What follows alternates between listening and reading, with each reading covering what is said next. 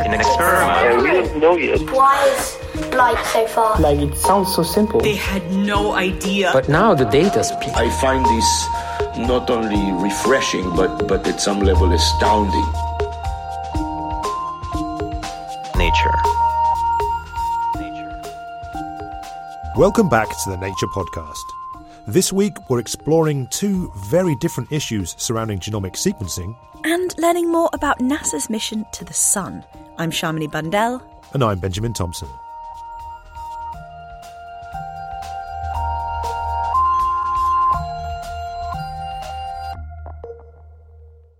First up this week, reporter Jeff Marsh has been investigating a project that aims to help even up global genomics.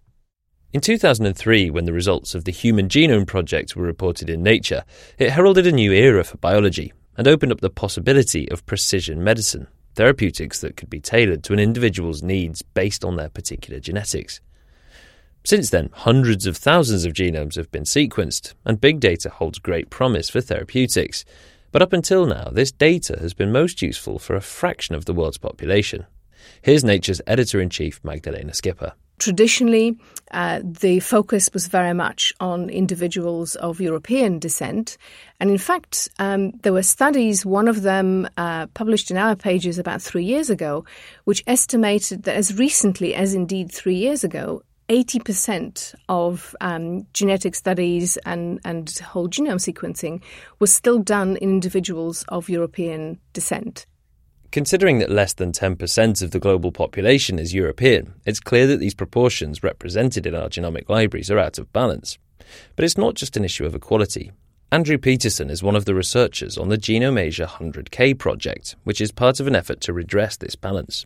I called him up to ask why only studying a small proportion of the human population is bad for science and medicine. There's two very obvious areas that we miss out on by not focusing on different populations when we carry out genetic studies. So our ability to predict for an individual their genetic risk for disease is based on a large number of studies that are done in the same population group. On the other side, all of humanity loses out when we don't carry out genetic studies in other population groups, because the biology of disease that we understand from one population can be particularly unique and illuminating, but it applies to all humanity. And that's because, whilst great variation exists between different groups of people, we're all clearly very different, the underlying code of our DNA is the same. By sequencing diverse groups of people, certain associations between genes and traits may be more obvious in particular populations, but those results will apply across the board.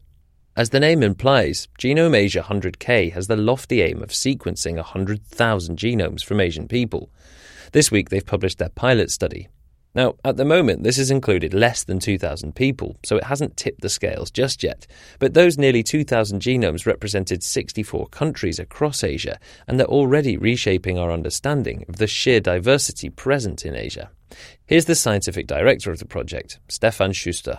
The big discovery that has been made is that before the start of the project, people thought of Asia more or less as an extension of the European genetic diversity. Very different from Africa, but not distinctly different from European.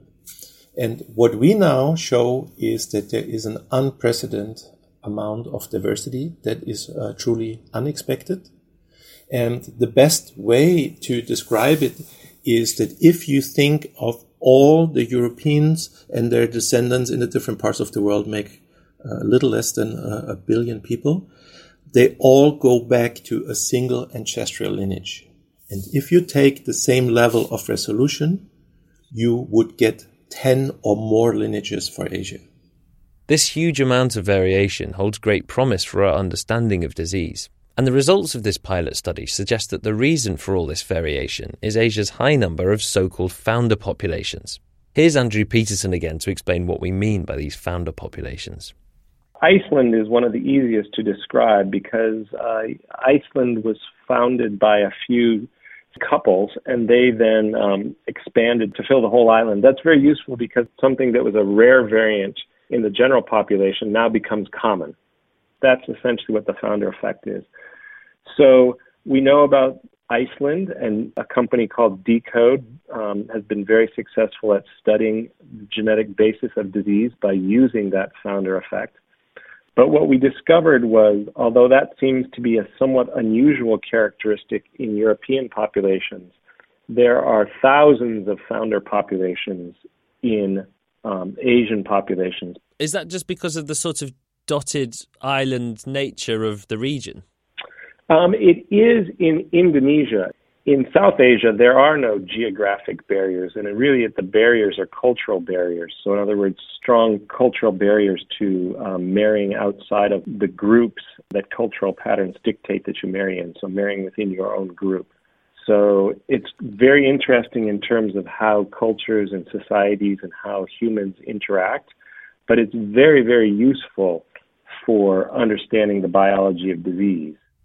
Whilst these results sound promising for our basic science understanding of disease, I wondered whether it would be prohibitively expensive in developing countries, for example, for people to use this information for personalized medicine. I would say no. And see, this is the other thing that I'm feeling very, very positive about, because in the developed world, it is always about the patient or the wealth of the healthcare system that the person is associated with. But if we, for example, can make this distinction that this ethnic group has this high allele frequency for certain variants, you can give recommendations back to all the doctors who are practicing in that area and say, you need to be aware of this adverse effect, and you also watch out for other things. And so in the end, you don't need to have every single person sequenced. Understanding the unique variation within a particular group of people has clear benefits for the members of that population. This pilot study represents a positive step towards expanding our genomic data beyond the borders of Europe, but the effort is far from finished. Here's Nature's editor-in-chief, Magdalena Skipper. As wonderful as it is to see this study, and it's really important, and the whole project, I would love to see greater attention paid to similar studies focused on populations in Africa and on individuals of African descent who live elsewhere. These populations are some of the most understudied, genetically understudied population. Those individuals deserve to have those associations, genetic associations, surfaced and studied. And also, of course, because we all came from Africa, there is the greatest genetic diversity and amount of genetic variation present in Africa, and we still have not tapped into that. Do you think these kinds of projects are going to start happening now? Oh, definitely. And a number of projects focusing on Africa are taking place already. One that comes to mind immediately is H3 Africa, which is largely funded by the NIH and the Wellcome. But there are many others. That was Nature's editor-in-chief, Magdalena Skipper. You also heard from Andrew Peterson and Stefan Schuster, who are both members of the Genome Asia 100K Consortium. You can read their paper over at nature.com. If you missed last week's show, we announced our 2019 listener survey. Thanks so much to all of you who filled it in so far. We've had some fascinating feedback, but we want even more. To fill it out, just head over to go.nature.com/podsurvey19, and you can also watch our special behind-the-scenes video showing us all in action. Now, though, it's time for the research highlights, brought to you by Anna Nagel. Rivers sculpt the landscape they cut through. But rivers in barren landscapes are more restless than those surrounded by vegetation, altering their course more often. To get an idea how the bends in rivers, known as meanders, alter over time, a team of researchers studied images of rivers flowing through environments ranging from the Arctic to the Amazon. The team showed that meanders in waterways devoid of vegetation shift 10 times more quickly than rivers that have plants stabilising their banks.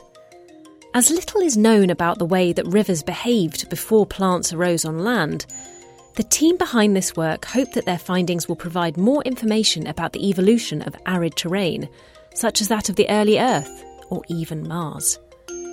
Meander over to Nature Geoscience to find more.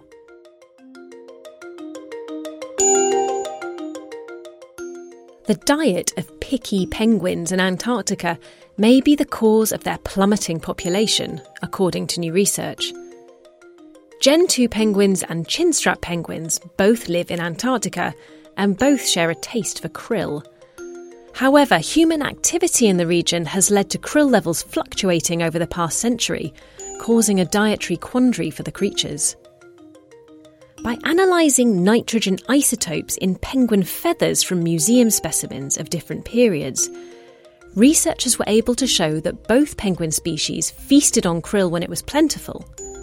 However, as krill levels declined over the past 40 years, Gen 2 penguins shifted to a more diverse diet, but the chinstraps didn't.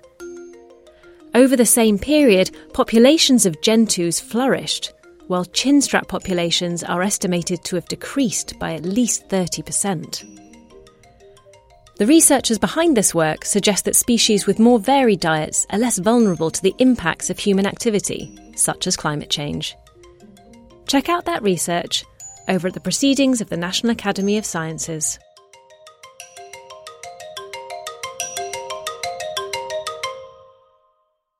Next up on the show, while genomic datasets like the one we heard about earlier can be really useful for geneticists and for doctors, the technology used to profile DNA can have a darker side. Reporter Nick Howe has the story. I'm going to start this next bit with a bit of an anecdote. My wife's Serbian, and so to stay with me in the UK, she needed a visa. To get it, in amongst all the vast number of things we had to send to the government, she also had to submit her fingerprints. I'm going to be honest, I was a bit uncomfortable about that. I mean, being born here, I'd never had to do anything like that. So why did she? She thought I was being naive. These biometric checks are fairly routine in a lot of places. But it seems to me that every day there's a news story about how more and more of our privacy is being eroded. With social media data being sold off, huge data leaks, and the emergence of facial recognition technology. I'm starting to become aware that I need to be careful about what kind of personal data I give away and what it could be used for. Does it matter if the government has my fingerprints?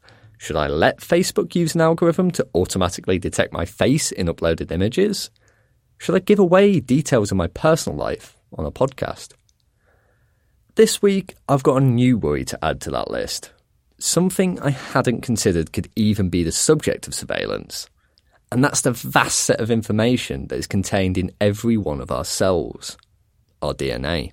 My name is Yves Moreau. I've been working for about 15 years on genome analysis related to rare human diseases. And in that framework, I started working on genetic privacy solutions. Yves has written a comment article in this week's Nature arguing that growing DNA databases are aiding human rights abuses. The biggest example is in Xinjiang in Western China, where DNA databasing, DNA profiling, the kind of profiling that you use for law enforcement, is being rolled out on a massive scale. And Human Rights Watch and others have established that blood samples from the whole population aged 12 to 65 had been collected in 2016, 2017, making it possible to create this massive DNA database of the entire population. Human Rights Watch have raised specific concerns about the minority Muslim Uyghur population, as they report that it's not clear that people are truly consenting to having their DNA catalogued. Also, it's been widely reported that these people are closely monitored by the Chinese government, and many have been detained in what the authorities call vocational education and training centres. The concern is that the inclusion of DNA profiling to existing monitoring may further invade upon the privacy of Uyghur people. But potential abuses aren't limited to China. I would say that the second biggest concern I have today is on the US-Mexico border. Even people who apply for refugee status at a legal port of entry, all these people would be put in a database next to criminals, as if these people were criminals or at least potential criminals. This plan by the US government hasn't yet been rolled out. But once in place, DNA from immigrants would be put in an FBI database. The Department of Homeland Security claims that this move would help solve crimes, but human rights activists and lawyers have raised concerns about the privacy of immigrants. There are moves to build or create large DNA databases across the world too. Perhaps more so than any other surveillance technology, DNA gives insights into all sorts of aspects of a person. Your susceptibility to disease, your ethnicity, your family relationships. In fact, you don't even have to have your own DNA on file to be identifiable. Your family's data can be used to track you down. This surveillance affects something extremely important, and this is our personal autonomy, or ability to behave as we choose. That ability is deeply perturbed when you're being under constant surveillance. And obviously this can have benefits, like the ability to commit illicit actions will be limited through surveillance, but also the ability to carry out legitimate actions like political dissent will be very quickly extremely limited through constant surveillance. And the danger here isn't just government officials coming along and demanding cheek swabs. Increasingly, we're also giving our DNA away. There are now dozens of companies offering you insights via your genetic code. Most have very strict privacy policies, but these can be overridden by the courts for use in criminal investigations. Eve worries this might be the thin end of the wedge. Birgit Schippers is a political scientist who works on human rights implications of surveillance technologies and biometric information. She, like Eve, thinks that we should be concerned. Surveillance technology can assist human rights abuses. I also share some of the key concerns that have been outlined over the creation of national databases. So these kind of databases, whether they're of DNA or other biometric data, contribute to the creep of surveillance technology. Birgit also worries that DNA profiling could be combined with other types of surveillance technology using artificial intelligence. We can, for example, combine biometrics collected through facial recognition technology with data collected via voice recognition technology. And that is actually enabling us to provide a much more effective, efficient and also accurate tracking of individuals and even whole communities. So that's why this issue is so particularly worrying. With increasing surveillance, are Big Brother states inevitable? Well, even Birgit hope not.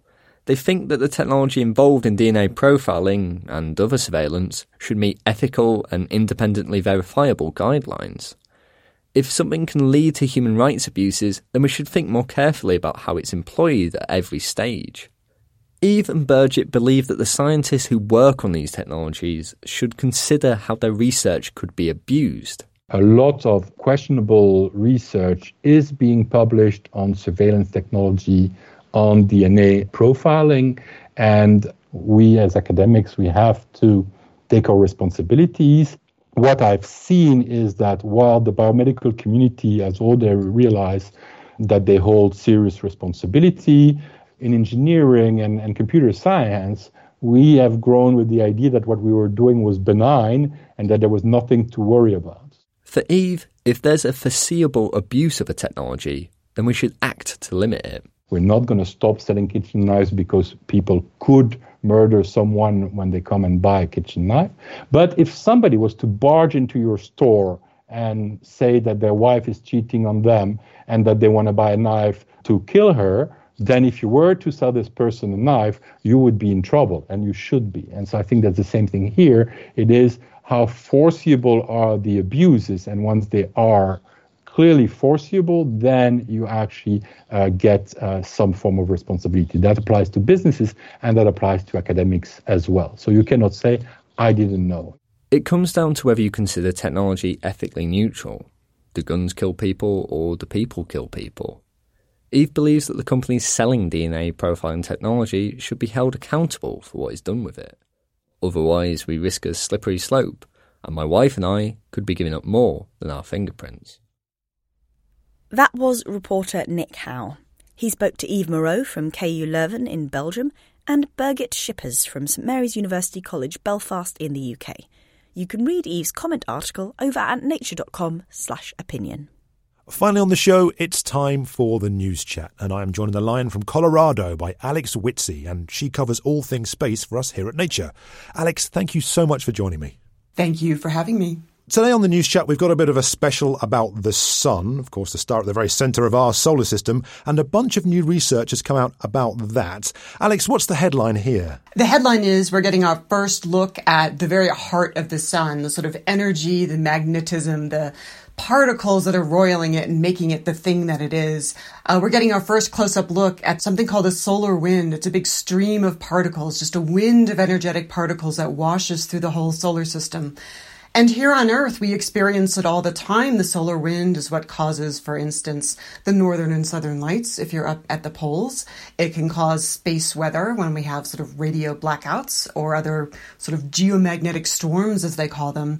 And the bottom line of what we're learning this week is we've gone to the sun and looked at it. And, we've known about solar wind and solar flares, I guess, for a long time. Why haven't we been able to find this out before now? One of the really hard things about the sun is, not surprisingly, it's really hot and it's radiating all this stuff. So if you want to go there, you have to build a really, really tough spacecraft. And so that's what NASA and a Maryland laboratory did. It took them many decades to figure out how to design a spacecraft that could withstand the heat. They're going to go so close that it's going to get to like 1400 degrees Celsius. So you can't just put your usual spacecraft instruments that are used to being in deep space and put them in an oven like that. So NASA worked really hard to put together this mission. They've got this amazing heat shield that sort of shelters all the instruments as they go whizzing by the sun. And this spacecraft, which is called Parker Solar Probe, loops by the sun again and again. And every time it gets a little bit closer. It's gone by 3 times so far. And in the next couple of years, it's going to get even closer. It's going to be flying straight through the atmosphere of the sun. So just imagine how hot that must be.